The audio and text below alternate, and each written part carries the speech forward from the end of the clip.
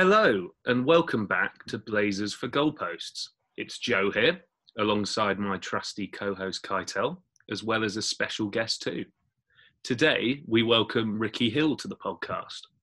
Ricky is a Luton Town legend, having spent the majority of his career there, winning promotion with them, and also beating Arsenal in the League Cup final. And as a Spurs fan, this is something I can very much get behind.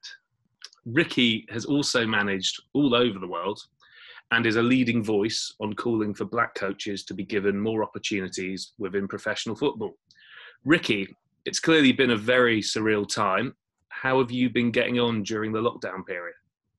Hi Joe, Keitel, good to see you. Yeah, great. During lockdown period has been obviously difficult for everyone, myself included. But having said that, I wasn't actually with a professional club at this moment in time.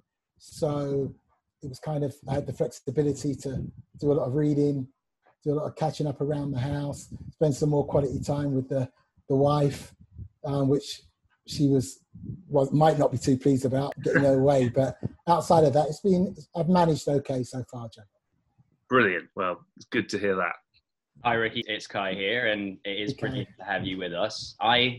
Unlike Joe, I'm an Arsenal fan, and as such, the League Cup is a bit of a sensitive subject for me. For instance, I went to Cardiff to see us lose in the final to Chelsea, and then I was at Wembley a few years later to see us lose again, this time to Birmingham City. So luckily, for me at least, I didn't have to witness this, but as Joe mentioned, Ricky, you've beaten Arsenal in a League Cup final for Luton back in '88. Was that cup win the crowning moment of your playing career? I don't know about the crowning moment. Kai, obviously, it's a major moment for the club. The first domestic trophy they've won in the history. And I think to date, they've been going 135 years. So to be part of that was wonderful, obviously. I think for me, the pinnacle would be being selected for England. Obviously, that's every schoolboy's dream, to play for England, to play professional footballer, and ultimately then if you're good enough to play for England. So that would be the pinnacle. But like you rightly say, the Arsenal game was great because for myself personally, I broke my leg at Goodison Park on Boxing Day of 1987. And the final for the Arsenal game was in April '88. And that was my first actual game back after breaking my leg. I had no reserve games. I had one behind closed doors game at Crystal Palace the Tuesday before the final on the Sunday. And I managed to come through that. And I was fortunate enough there was a position available in the side because one of our players done his anterior cruciate on the Wednesday. And that kind of cleared a position whereby the manager could take the gamble on me being able to play after having no or limited match practice. And for that reason alone, it was fantastic to be part of the winning side. I obviously wasn't match fit 100%. I couldn't do the things that I would probably have liked to have tried to have done in normal circumstances. But having said that, I was part and parcel of it. It was a wonderful occasion. We were the underdogs. We were down and out at one stage. Arsenal missed a penalty at 2-1 to Arsenal, which would have made it 3-1 and we'd have been kind of buried for the game. That galvanised us and we scored 2 goals in the last 10 minutes. The last one coming in 91st minute, I believe. Fairy tale stuff. So wonderful occasion. Arsenal were always a major side back in those days. They were, it was top 4 sides. Chelsea wouldn't have been classed as a top 4 in that era. It would have been Arsenal, Manchester United, Liverpool for sure, and Tottenham would have been bordering that. So, yeah, great to have it, great to achieve it, great to have another piece of silverware from my playing career in terms of a domestic trophy. It sounded like a very dramatic turnaround, as you mentioned. So, if anything, I'm even more, I suppose, glad that from the Arsenal perspective, I didn't have to have my heart broken like that. But on that same game, do you have any memories of coming up against a young David Rocastle in the midfield? Yeah, for sure. David and I have been friends. I followed his career when he burst through at 17, 18, 19 years old. David, Mickey Thomas, Chris White was at Arsenal at the time, Raphael Mead, Paul Davis. They were all close in terms of, we'd go to London, we'd meet each other, go out to various clubs and we'd see each other. And I kind of was like a bigger brother to them at times. And I'd followed David's career greatly and admired his rise right through the ranks and his ability.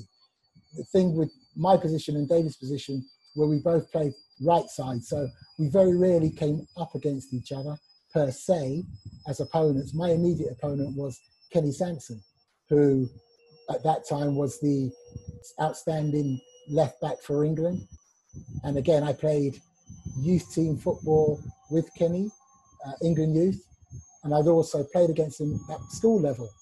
Just ironically, he was from South London, I was from North London, and I didn't even realise at the time he was England schoolboys captain. But I remember playing against him there thinking what a good player he was. So it's kind of strange how our paths followed each other and eventually ended up at Wembley for that cup final, which we won. And Rocky got a penalty in that game, actually, given for him. And it was a phantom touch.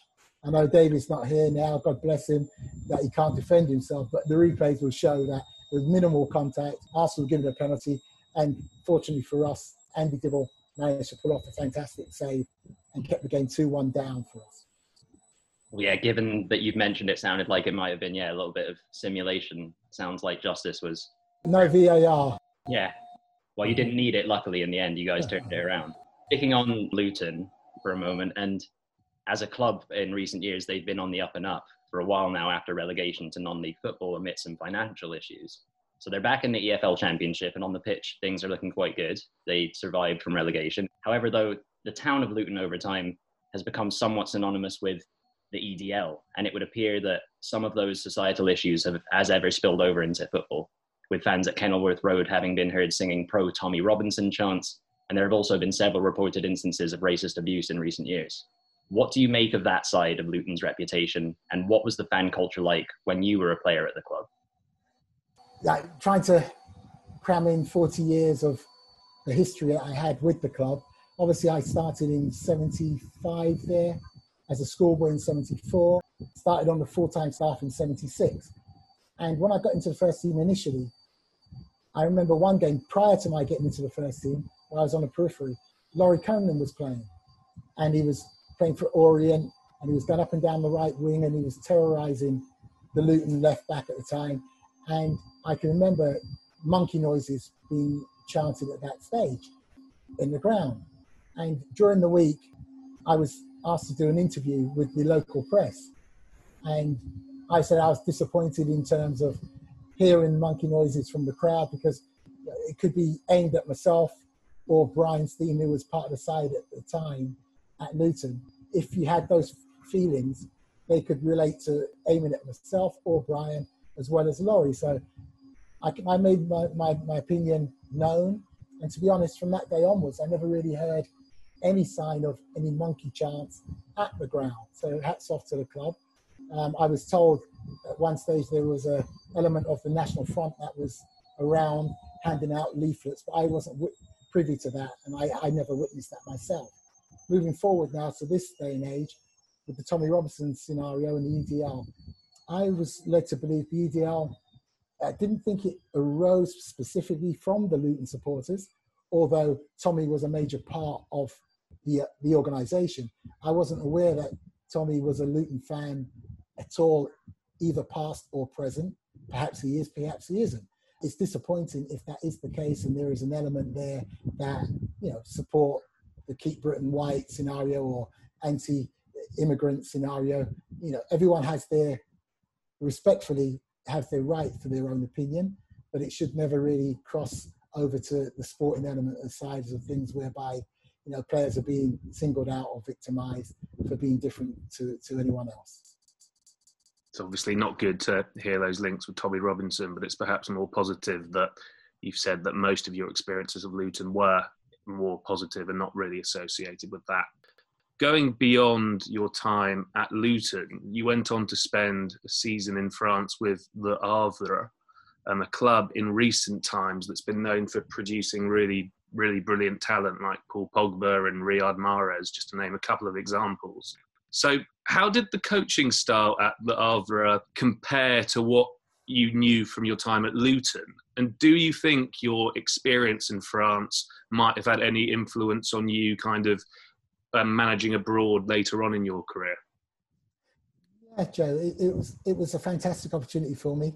I'd always wanted to go abroad. I felt that technically my game would have been suited to the continental style, which was classed as being slightly more technical rather than physical. Unfortunately for me, the opportunity that I got was at Le Havre, and they had just been relegated to the second division, which was totally different to the first division. So stylistically, it was very much like England and maybe the lower England league in terms of, you know, the aggression and the physical output and less of the technical side of things.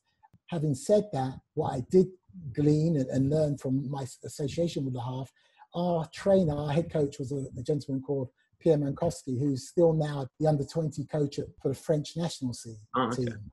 And he was amazing in respects to the physiology of the game and the conditioning of the players. And I went there thinking, I'm going to do a few tricks. I'm going to show them that I've got a nice left foot, right foot. I can do certain things with the ball. And the first day I got there, they whizzed me off straight to the hospital. And I thought, what's this about? And then I was put onto the bike, and there was a professor standing there, a doctor standing there with a notepad, and there was all these different wires coming out of me. And I'd never been exposed to that in England in my whole career. And I'd been in England 15 years. And they started to say, right, now you're going to do this for this amount of minutes, do that for that amount of minutes. And they were jotting down everything, taking notes. And I was pushing, it's like your VO2 max. And I was thinking, what's all this about? So, okay, got that out of the way, went to training. 20 minutes into training, the coach went, tuck. And it was like, stop. And we started to take their pulse. And they would measure their pulse 20 minutes in. I'm like, what do I do? What's this about? It was totally foreign to me. So ultimately, after the first few weeks to getting used to that and drinking water religiously, you know, during sessions, during lunch times, before games, water, unknown to me, coming from the English culture, it was drink what you want. You know, orange Lucozade at training, nice to quench your thirst. Afterwards, if you were a teetotaler, you'd have blackcurrant lemonade. If you wanted a pint, you'd have a shandy or a pint. Down the snooker hall, the culture was totally different. I thought, wow. But I saw my body shape change within that time. And I thought, ooh, my touch didn't improve, but I could certainly run a little bit more. And I'd had this lean kind of demeanor. I was looking drawn. I thought, wow, what's going on here? But from the conditioning perspective, wonderful, wonderful people. They had an academy, which was an advanced, so we had no academies at that time. Their academy took boys in from 12 years old at that time, had them from all over the country, living there on the site where we trained, eating there, studying there. And we'd see the young players working with Abdul, who was the youth team coach, and they'd come in the afternoon after we'd been in the morning, and then we'd have a double session in the afternoon. That was another thing. We had 2 sessions a day. We trained in the morning, and we went home. We came back at 4 o'clock and trained again. We went to the forest on Tuesday religiously and ran for 45 minutes, no balls. And that was like, wow, this is something different. So I really enjoyed it. It opened my eyes to the conditioning required. Technically side of it, it didn't show me anything new. Tactically, it wasn't great because the sides were just about competing. But in terms of the actual understanding of how the physiology and stuff works, it was a wonderful experience. And a marvelous set of people working at the club in Alan Belsar, who had been there for, I think he retired about 7 years ago.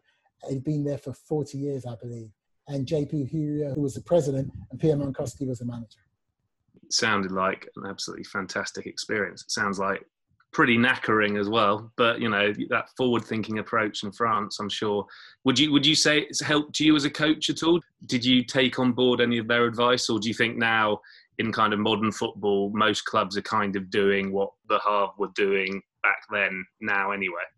No, without a doubt. Everyone has their own philosophy in terms of how they want to run their team, management style, identity of play, style of play, tactics, formation. We all have our own ideology. But at the same time, what I did learn from the French perspective was the importance of that structure, the conditioning, times when you need to rest, work, the musculation, where it's a gym scenario where they went every week. At Luton, you might have done it in pre-season, but you wouldn't do it during the season unless you've done it on your own. So in terms of that, yes, they were far in advance of what we were doing. And I picked up lots of bits from that. And I've taken little elements out of everyone and everywhere that I've been, different styles that the coaches have had, tried to put it into my own, just as I did as a player. As a player, I had Leeds as my team. I grew up and still support Leeds United. So we're back in the Premiership now. But I watched all the best players and I tried to emulate the best parts of their game and put it into my game. That's how I try to develop myself as a footballer. Thankfully, the sports science has moved on from managers having to physically come around and, check either wrists or necks for players' pulses. That could take quite a while with the big squads in today's game. But moving on from your time in France and onto your England career a little bit, and as only the fourth black player to represent England at a senior level, and given that those who came before you, the likes of Cyril Regis, etc., were capped not long before you made your Three Lions debut, it would appear that on an international level for England, you wouldn't have really had any black footballers to look up to as a kid. And I know you mentioned earlier when we started speaking that, schoolboys dream of playing for England. But like I said, that wasn't really something that you could look at as reality when you were a kid. So like you said, you dreamed of it, but did you really think it was going to come true? Did it seem like it was ever going to be a possibility? Yes, I dreamt of it, Kai. I had the vision. And I guess in life, it's all about, for me anyway, it's been about the vision. My vision came in 1965. I'm giving my age away a little bit, but I was watching the TV, and the black and white TV, and Leeds United, unbeknown to me who the sides were, it was Leeds United and Liverpool playing in the FA Cup final. And there was someone in a white kit that looked like me. And I thought, oh, I put myself in. I superimposed myself into that body saying, well, I'm there, I'm playing. I was 6 years old. And I found out, I asked my brother, what team is that?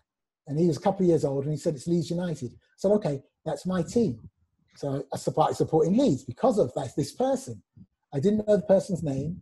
It was only when I got older and I then began to take more interest in the game, 8, 9, that it was Albert Johannesson, the left winger, South African left winger from Leeds. He was just a black person in a white kit, standing up, waiting to shake the Queen's hand or whoever was the dignitary at the time. But that vision for me made, I want to do that. I want to be him. I want to play. I want to be that guy. And then 1966 came and Pele turned up at Goodison Park and Eusebio turned up. I thought, okay, that's me again. I can do this.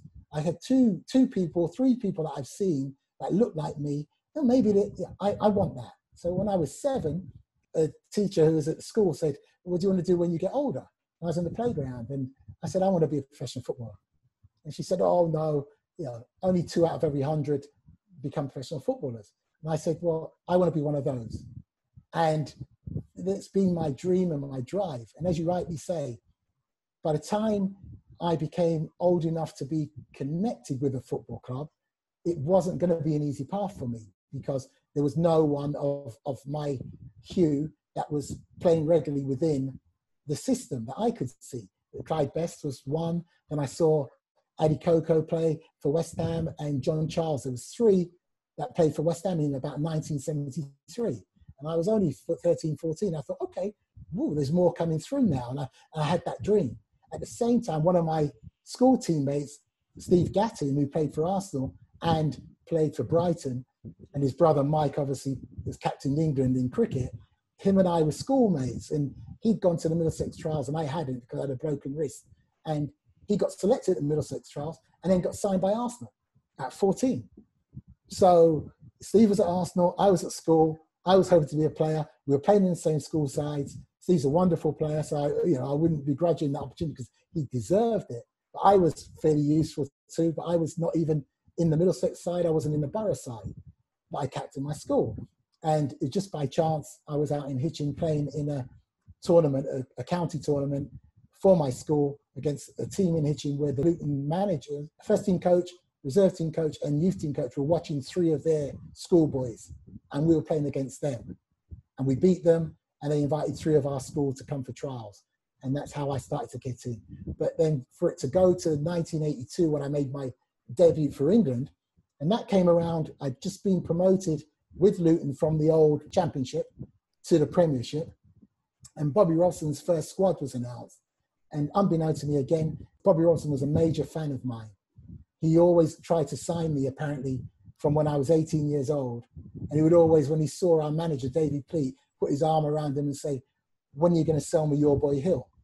Again, unbeknown to me. I didn't have an agent. Agents weren't prevalent. And I just played.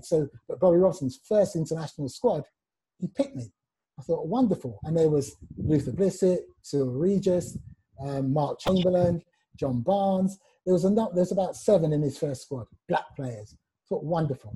And then I became his first new cap when I came off the bench against Denmark in Copenhagen in the European Championships. So it was wonderful. And the ironic thing about that particular squad, Luther and Cyril and I grew up in Brent. We all come from the same place, which is the home of Wembley. Wembley is situated in Brent, the borough of Brent. And none of us were schoolboys at professional clubs until our last year. I think I signed with 6 months ago of my last school year. Luther might have done the same at Watford there. But we all ended up being in the squad for England in 1982. It was just the transition and transformation was unreal, really, in terms of the time. And as you rightly say, because of the lack of a number of black players that were playing during that era. So for us to come through what we did with the racism at that time and the obstacles at that time and the perceptions at that time, and then all find ourselves to get England together was really, really good. That's obviously a really inspirational story, and it just shows that, you know, if you have a dream, you shouldn't give up on it. I think, yeah, what better example than that?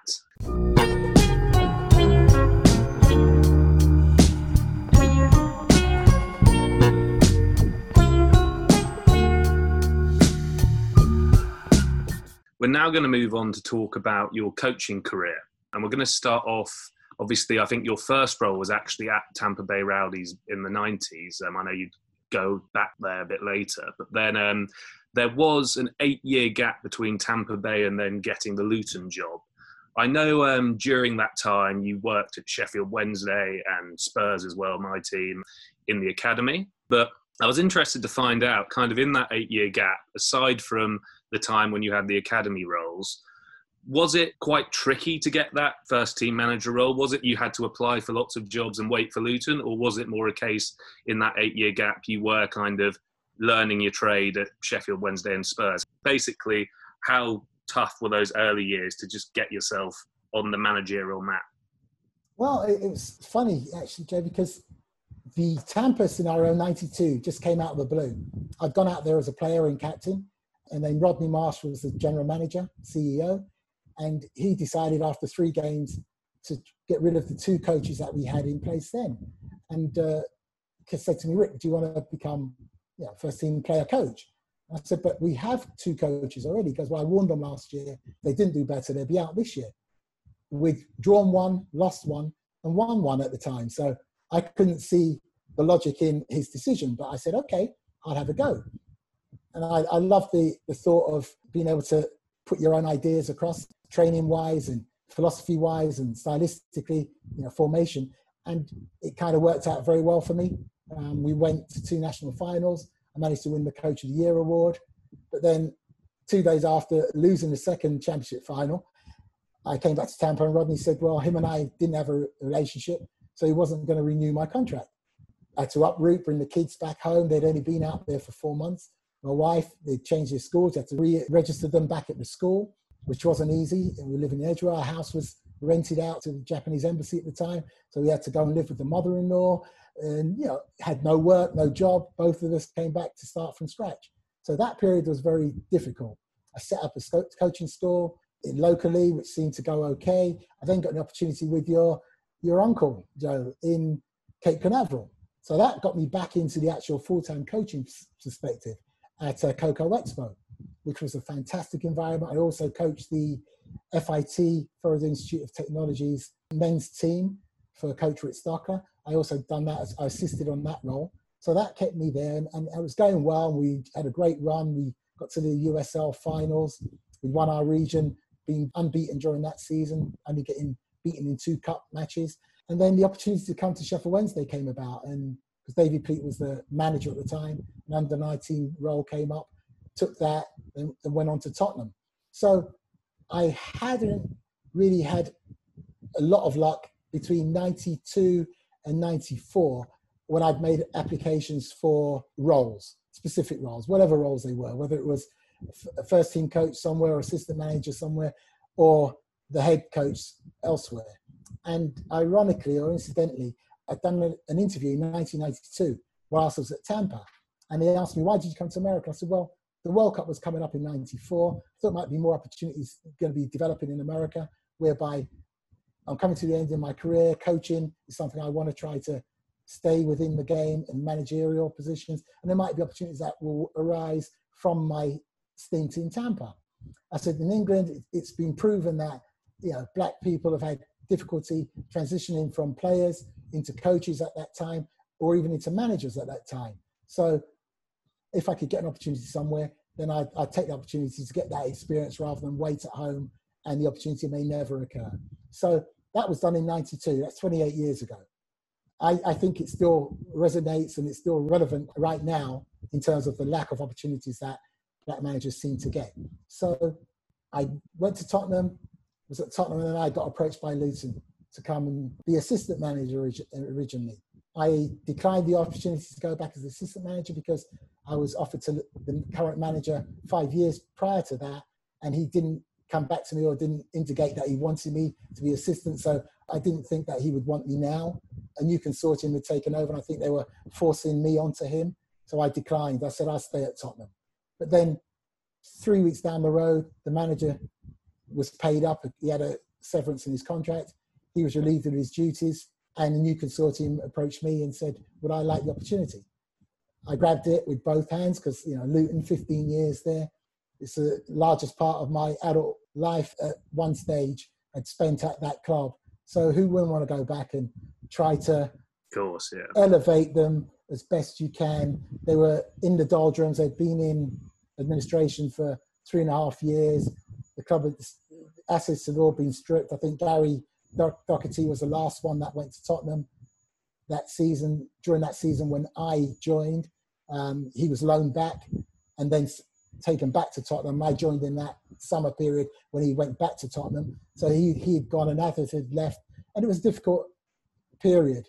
I got 4 months, which was a little bit harsh in my estimation, because obviously you want to be judged on your own work. You want to be judged on your own philosophy. You want to be given the time to try to implement certain ideas that you have, as opposed to be judged on something that was bad and had been going bad for quite a while. So sad when I had to leave, felt aggrieved when I had to leave because it was circumstantial as far as I was concerned.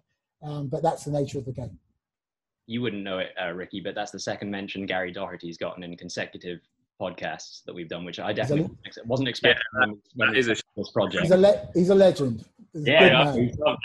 Yeah. We're flying his flag recently. But a point I was going to be mentioning next, but you brought me on to, was the stint that you had at Luton in 2000 as the first team, the manager. And you mentioned that it sounds like it was kind of a transitional time with the consortium and administration, and also coming in not quite at preseason. You were sort of taking over someone else's squad. And so it sounds like there were definitely some obstacles to overcome. But did you feel, and you mentioned as well, given your time at the club as a player, that were you expecting a bit more patience from the people above you? I was expecting a bit more realism, to be honest. As far as I'm concerned, and it wouldn't matter if, without being disrespectful, it was Jose Mourinho or Jurgen Klopp, whoever that came into the club at that time with those circumstances, it would have been a difficult period for anyone, let alone me. Yeah, the expectation is always great because I've had a 15-year history. You know, I was the first England international they had since 1955. So there's a lot of history. I've got a really strong relationship with the fans and always have had. But I would expect some kind of realistic expectation to be placed in any conversation. And that would mean, you know, accepting my report after the first month that said, in order for the club to progress, unfortunately, 13 out of the 19 pros that are here will have to leave. I understand that they can't all go and disappear overnight, but if you allow me to have 4 players of a reasonable standing, I'll work with the other 6 that are quality, in my estimation, that have still got developed. And when the 13 ultimately contracts expire if we haven't been able to loan them out or move them on, then we just won't renew their contracts.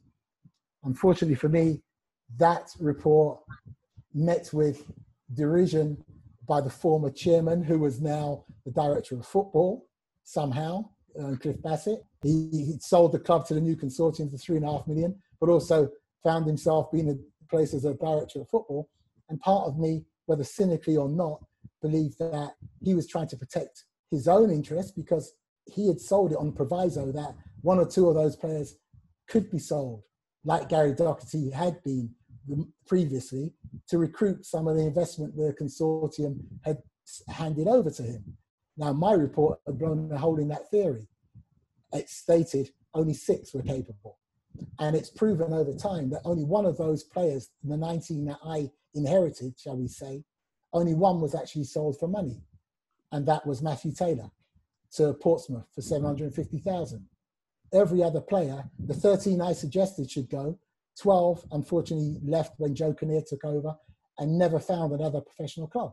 They all ended up as semi-professionals. The only one that had a club was Andrew Frottiatis, who joined Peterborough, and he played 3 games or 4 games. So I feel validated to a degree that my report was 100% correct in terms of the level of the players, without being disrespectful to them or demeaning of them. But unfortunately, I don't make the final decisions, and those, the powers that be, who unfortunately at times are people that are non-footballing people, they're business people, they're wealthy people, they know how to run organizations, but they're not football people, made a decision whereby they felt that the chief scout at the time, who I brought to the club, Neil Fuchella, would be better with the group of players than I was, and Chris Ramsey had been, because we were working together as the first all-black managerial team in the history of the English game. So they got rid of Chris after 3 months, and they got rid of me after 4 months. So I don't really believe, hand on heart, without it want to sound as sour grapes, that I got a real opportunity per se. It's hard not to agree with that, and especially, I mean, I went to Kenilworth Road for the first time about a year ago, and the first thing I noticed when I was there was a big poster of you on one of the stands. So I know how you're held in such high regard there. It's quite shocking in a way you were giving so little time. But moving on from your short spell as Luton's manager, I know that you would go on to manage in Trinidad and Tobago, and also eventually go back to Tampa Bay. And at both those clubs, you achieved success. However, I noticed there were some gaps in between both going to Trinidad and also going to America. So firstly, I just was interested to know kind of what you were doing in that period. Was it a case of applying for jobs and not getting them, or was it doing other things? But also, did you fall out of love with football in that period at all? Great question, Joe. It's always frustrating because you believe you're of a certain level. You want to be judged on ability alone. You want to be judged on what you can offer to any organization. No one wants tokenism. No one wants favoritism. But you just want to have an equal opportunity, or an opportunity of equality. So from that perspective, having spent my time, as you rightly say, going to Trinidad and having the kind of season that is not normally associated with one club or one head coach, winning 4 trophies out of a possible 5 in a professional environment, and also that included the best professional club side in the whole of the Caribbean, qualifying for CONCACAF Champions League and all that business. So it was a standout season. I came back because, again, politics within the club. Even though we had that great season, I still didn't think I was appreciated, and the players certainly weren't getting appreciated to the manner that I felt that they should be. I was away from home. I'd sacrificed my family. My kids hadn't finished school yet. My wife was here alone. So I thought, why am I doing this for other people that don't really appreciate me and value what we have? So I came back to England, started to write off again for opportunities, jobs, no opportunities. My philosophy has always been, I was first generation black player of influx in the UK. And I knew at that stage how many quality players that were a couple of years older than me, including my brother, who was left-footed, who was a wonderful player, who was great vision, great intelligence, was never invited for a trial. And he was a couple of years older than me. Queen's Park Rangers was 2 miles down the road. There was no one from my cohort group, from my school friends, from my other schools that were rivals that were black that had been invited for a trial, to my knowledge, to any of the clubs that were local to us. So I knew when I was finishing my career, I was going to be first generation black coach now. We have no track record to look upon. I was aware of Bill Russell in basketball in America for the Boston Celtics, being a manager, and other black managers, and John Thompson at Georgetown, whoever else. But in England, there was nothing for me to look at and say, well, look, there's history of us being successful. And it was going to be difficult, and it's still difficult, because the perceptions that held black players back in the early 70s, it's now transferred to the perceptions of black players now on their acumen. And are they capable of running a side? Are they capable of managing people? Are they capable of being the voice and the face of any organization? And whether that is subconsciously or consciously, an unconscious bias, or covert or overt racism, who's to tell? But all I know is there's a disproportionality in respects to the number of black players that manage to transition from player into coach and then on to manager. And it's just a natural fact of life. So for me, being out of work for long spells, frustrating as hell for sure, disappointing for sure. But at the same time, I'm a realist. This is a journey that I have chosen to embark on. My wife has stood steadfastly by my side to say, you are good, you are who you are. Don't let anyone try to deter you, detract you, denounce you from what you are and who you are and what you're capable of. So I've always looked upon it as, if an opportunity arises, I'm going to try to grasp it with both hands. I'm going to put my best foot forward. And outside of Luton, from the coaching managerial perspective, it has been successful. And I would include my academy stints likewise, where numerous players that I and my assistant, my co-worker, Charlie Williamson, or Patsy Holland at Tottenham, when we worked together, numerous players have gone and played Premiership. And now academy directors, now academy managers at Premiership clubs. And I'm thinking, okay, I hope that I've played a little role in their progression and in their education of how they see football and how they have their identity. It's brilliant to hear that in the face of adversity, you weren't deterred from continuing to try again, because obviously a lot of people don't have that willpower.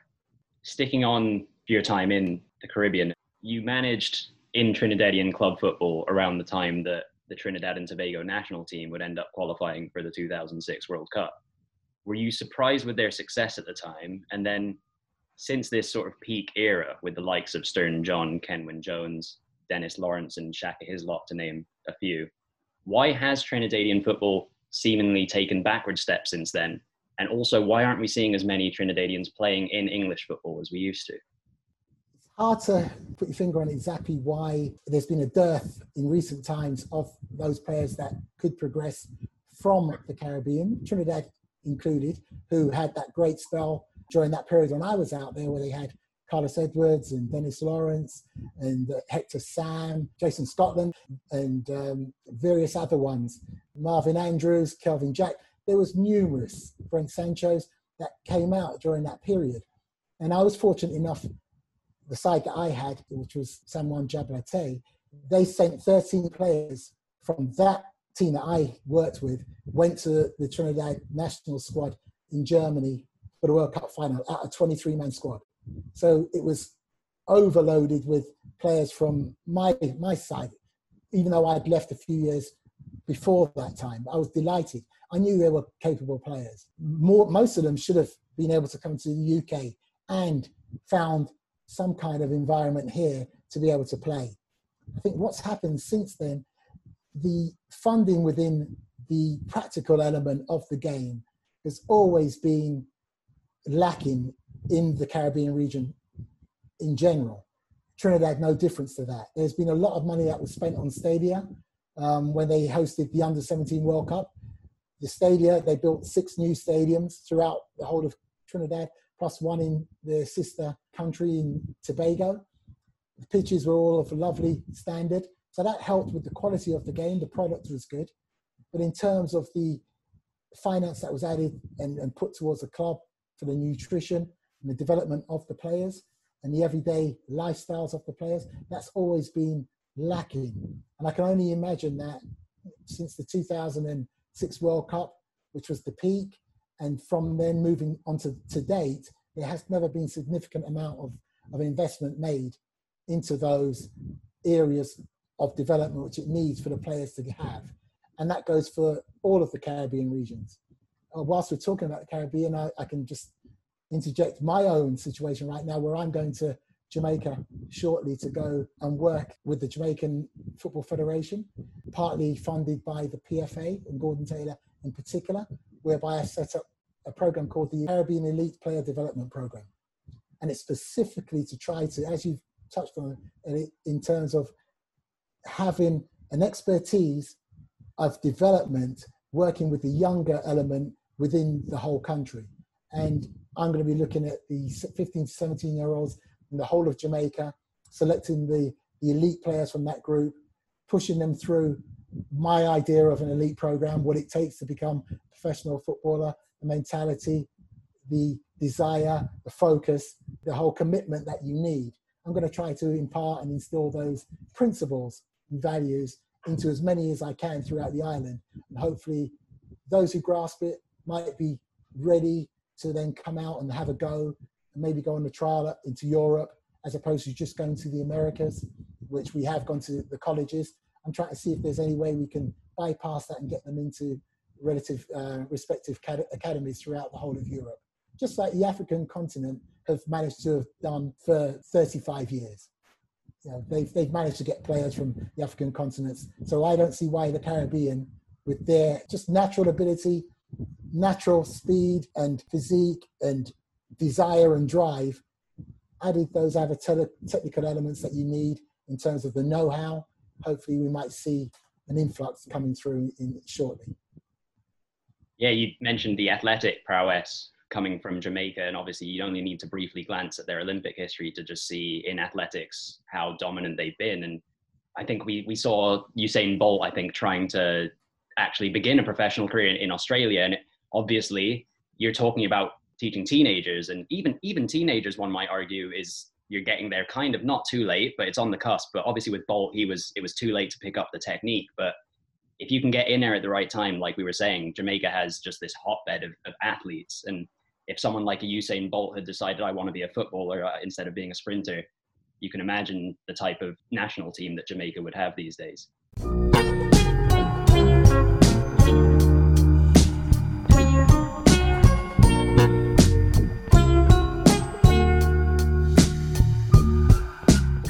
Moving on from your managerial career to this section that's a bit more focused on a broader sort of issue of racism in football, and regarding the Rooney Rule in football, something that emanated from the States. We know that it's something that you're passionate about and you've been pushing towards for some time now. And since its eventual implementation throughout the EFL beginning back in 2016, would you say that the movement and the Rooney Rule has been a success? Or would you say that most clubs are just papering over the cracks when it comes to a preference for non-minority coaches? I think the positive perspective of the Rooney Rule has been the fact that they are now talking about it, or I introduced it in 2004. I knew about it whilst I was in Trinidad. I was watching ESPN and a segment came up that there was this forthcoming new rule going to be laid out called the Rooney Rule. So this was February 2003. And I looked at it and I thought, wow, that would be great if the UK could adopt something like that. Minority candidates have had difficulties being seen by the people that make decisions at the club. And something like this, it's not guaranteeing you anything, but it just gives you the opportunity, if you are qualified and you are selected, to be able to sit down and have a conversation with the powers that be, sell your ideology, sell your ethos, sell your philosophy, and put your best foot forward. If it's still not good enough, then so be it. If it is good enough, it might have opened their eyes to someone that they don't normally have in their network. So I thought it was a wonderful idea. I thought it would be a no-brainer that England would grab it and say, yeah, we can do this, because look how many black players are falling out of the game and struggling to get opportunities as coaches. let alone managers. Yeah, let's see what we can do. So I took it to John Barnwell, Chris Ramsey and I in 2004. I then introduced it to a steering group that was put together specifically to try to improve the numbers of diversity within the coaching and managerial ranks within the professional environment. And all the stakeholders were there, the Premier League, the PFA, the League of Managers, the EFL, and they came back and said that it might be construed as positive discrimination, America's version. And I said, well, it's not the question of whether it is or isn't, it's the willingness to try to find something and put something in place that will enable a more equality to take place than what's currently exists. And I said, I've always advocated for a ruling akin to the Rooney Rule, because the Rooney Rule is in America and their laws are different. So I was really, I've been heartened when I'm sitting here now, even though no one knows, certain people know that I was the one that brought it here, but they don't acknowledge that, they don't put my name to it or suggest that we were unaware of anything like this until Ricky brought it to our attention.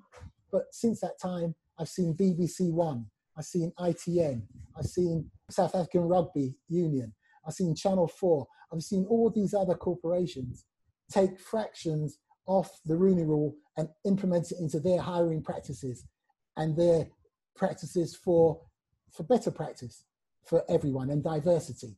So before I started talking about it, it wasn't in the conversation. It wasn't heard of in this country. So that gives me great pleasure to see it happening. I don't think what's being implemented by the EFL is in any way the true reflection on how it was supposed to be laid out in good faith.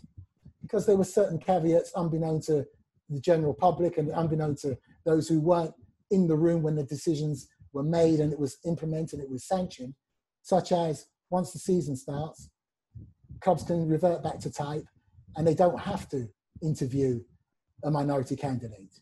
Even to the point where during the closed season, the senior version of it, of the voluntary recruitment code, is what they call it, not the Rooney Rule in the EFL, it's the voluntary recruitment code. They're expected to run a full hiring process and they would then guarantee one minority candidate to be shortlisted for an interview. Expected being the term here, which has a little bit of ambiguity to it. Whereas the academy position, it's mandatory that you run a full hiring process and shortlist. So my argument, and again, being someone who is speaking out about it, I have no bones to pick with anyone apart from trying to make things better for us all and more equal. Why would you say expected at senior level, but you're quite happy at MAC to implement things on a mandatory basis at academy level? It smacks of slight tokenism to me, and it smacks of them feeling that we are lesser than, and maybe just work at this level initially and see if you can climb through the ranks and get to the senior level. So again, that was a faux pas as far as I was concerned for that to be sanctioned within the rolling out of the voluntary recruitment code. So on that point, it was piloted by 10 clubs, and after the pilot, all 72 clubs joined in. And you can understand why, because it was a paper tiger. There was no real meaning behind what they'd offered there. Clubs could circumvent it if they chose to, and most of them did. And you saw on numerous occasions, Wolves signed 3 managers during the year, Birmingham 4, and never once adhered to a Rooney Rule type of interview. So for me, my argument will be, if the game is really, really serious about inclusion and inequality, then you have to do things in the correct manner that would allow fairness to take place. If you're going to do it in a half-hearted way or in a kind of semi-devious manner just to say we're doing something, that's not real true integrity and the manner of how things should be, as far as I'm concerned, put into place. And finally, on that point, when you consider that 30% almost of players currently now that we have playing are from the Black and minority ethnic group, then the disproportionality of Black managers and coaches that are working within professional environment is there for everyone to see. And I know it's an industry whereby there are so few jobs for so many people. I've always subscribed to that.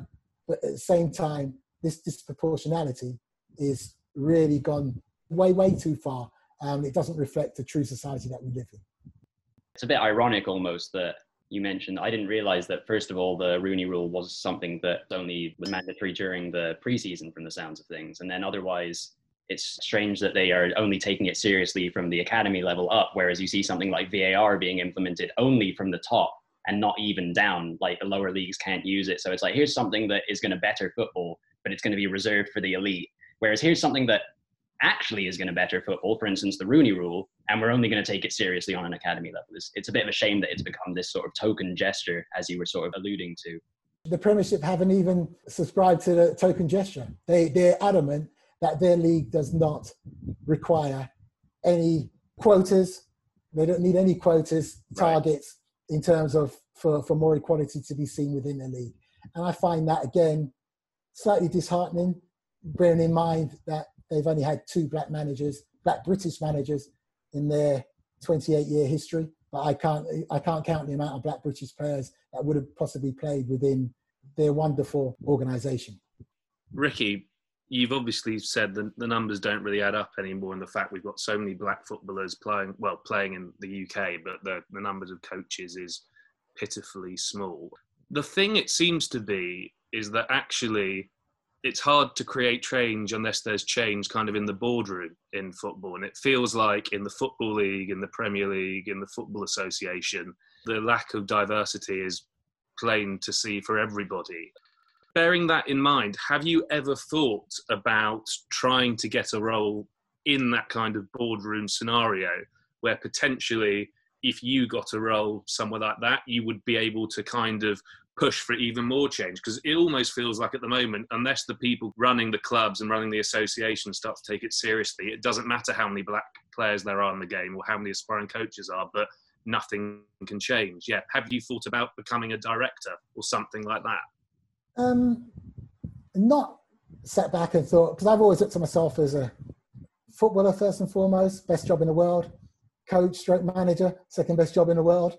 And now if you're telling me I've got to hang my boots up, and then, yeah, of course, I think I have a wealth of knowledge and experience, not just in the UK, as we've alluded to previously, France, the Caribbean, the Americas. So, I would consider to be quite versatile in respect to my amount of knowledge that I have in my memory bank in terms of different circumstances, different experiences, from whether it's the resources perspective, the stadia perspective, the quality perspective, the inequality, the coaching, the technical element.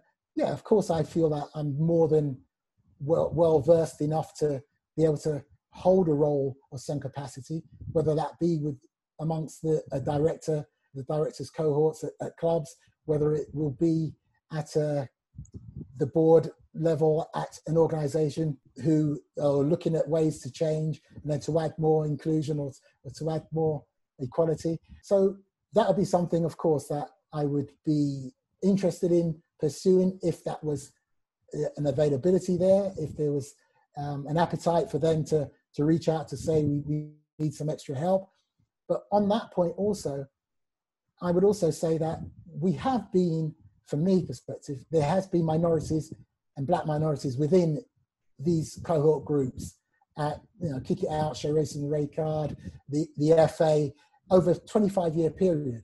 And I'm sure that they've been pushing as hard as they can be to whatever degree, but yet still there's been a certain amount of resistance to acknowledge first and foremost that we do have an issue, acknowledge also that there has been 3 generations of ex-black players that have somehow missed the boat, and it's not because they're not good enough, it's because they haven't had the opportunity to show they're good enough. They would just like the opportunity, like everyone else, the same amount of opportunity to fail as everyone else has had. So again, reform and intervention, how much is going to change if it's the same voices that are discussing the same issue within the same rooms, but now only, can we say, 10 years down the road or 15 years down the road? And I know there's been a reckoning and an awakening of a more conscious mind after what we've seen happen in the States in recent times over the last month. And companies are looking at themselves and looking at how they have probably not treated minorities in an equal manner. But at the same time, as you said, it's always easier to show sympathy with gestures of support, of messages, of slogans, of advertisements. But what in reality is that going to do for someone like myself and others who are not working within the game, who have an ability to play a part, a role within professional football, but have found themselves not being able to play, to be included in there, whether it's because of their network and the circle that they have, or it's just happenstance. But at the same time, I would say the platitudes and hyperbole are great and wonderful, but now it's certainly time for some meaningful action where minority inclusion is required. Certainly. I mean, like we've all been seeing before all the Premier League games in the restart, people taking the knee. We've been seeing a lot of conversation about Black Lives Matter. But like you said, whilst that's all very positive, what needs to happen now is for us to actually see more black managers in the game. And I suppose more black managers getting a fair chance. And I think that sort of leads on quite well to Keitel's question. On that note, Ricky, the likes of Paul Ince, Sol Campbell and Chris Powell are three of the more high-profile black ex-footballers who've managed in the English game in recent years. And at the minute, they're all currently without clubs. Seemingly, Paul Ince has decided to take a significant step back from the game. And not long ago at all, Raheem Sterling was quite vocal with his opinions about the opportunities afforded to white ex-pros like Lampard and Gerrard, compared to someone like Sol Campbell, for instance. When it does eventually happen, a black coach succeeding in a high-profile position for a prolonged period of time, what type of positive domino effect could you see that having on younger black footballers within the game and the outlook that they might have on their career after playing to potentially become a manager themselves? Yeah, Raheem Sterling came out, and rightly, it was wonderful to hear Raheem come out a few months ago and state that, you know, where are the people that look like him within the coaching setups at the professional environments that he works in every day. You know, and it's not just about the X's and the O's. There is a sort of cultural element to it as well. You know, Raheem comes from Stonebridge in Brent. You know, Cyril comes from Stonebridge. Luther comes from Wilson. I come from Cricklewood. And we all come from Brent. We walked those streets that Raheem walked. He was come after us. We played the same school pitches that he's played on. You know, we have the same circle of friends. A number of my friends have coached Raheem. My quest has always been about trying to create a pathway whereby it's not necessarily for a Raheem Sterling who may choose to become a manager when he's finished. He may choose not to. He might have other options to do. He might go into movies. He might go into music, whatever he might do. But he might have choices. The young black player that's played at League One, League Two, who hasn't been able to acquire big moves and make a lot of money throughout his career, he'll have to have a secondary profession. And it's that secondary profession that concerns me, whereby why is football not an option for him to have as a secondary profession? At this moment in time, hand on heart, football could not be really considered as a serious secondary profession for him, because there hasn't been any evidence of that over the past 25 years of an influx of a number of black players that were able to transfer from player to coach. Now, I hope it changes. We keep talking about black managers, but again, black managers need to become, in my estimation, coaches first, to have some sort of track record as a coach and a buzz going on, or to show that they're capable, to then, and that goes for any coach, whether it's white or black, because it's not normal for someone just to be elevated straight from a player into the managerial position. So I would advocate, hopefully, that we see more young black coaches, or any coaches, black coaches, who are able to infiltrate the system, become coaches within senior football. I'm not really so concerned at academy, because I know the climate is changing down there. I know there are a number of black coaches, good young black coaches. I know within England setup, they've adopted the Rooney Rule to the letter, verbatim that they have in America. So I know they are doing right with the FA. You know, whether I agree with that to blanket sweep it, I don't know. But again, that's another criteria. I always subscribe to the best man for the job. whether you're black or white, best man for the job, please. But when minority candidates are not getting the opportunity to put themselves forward as the best man, that's when the difficulty arises to suggest we don't know how good he might have been.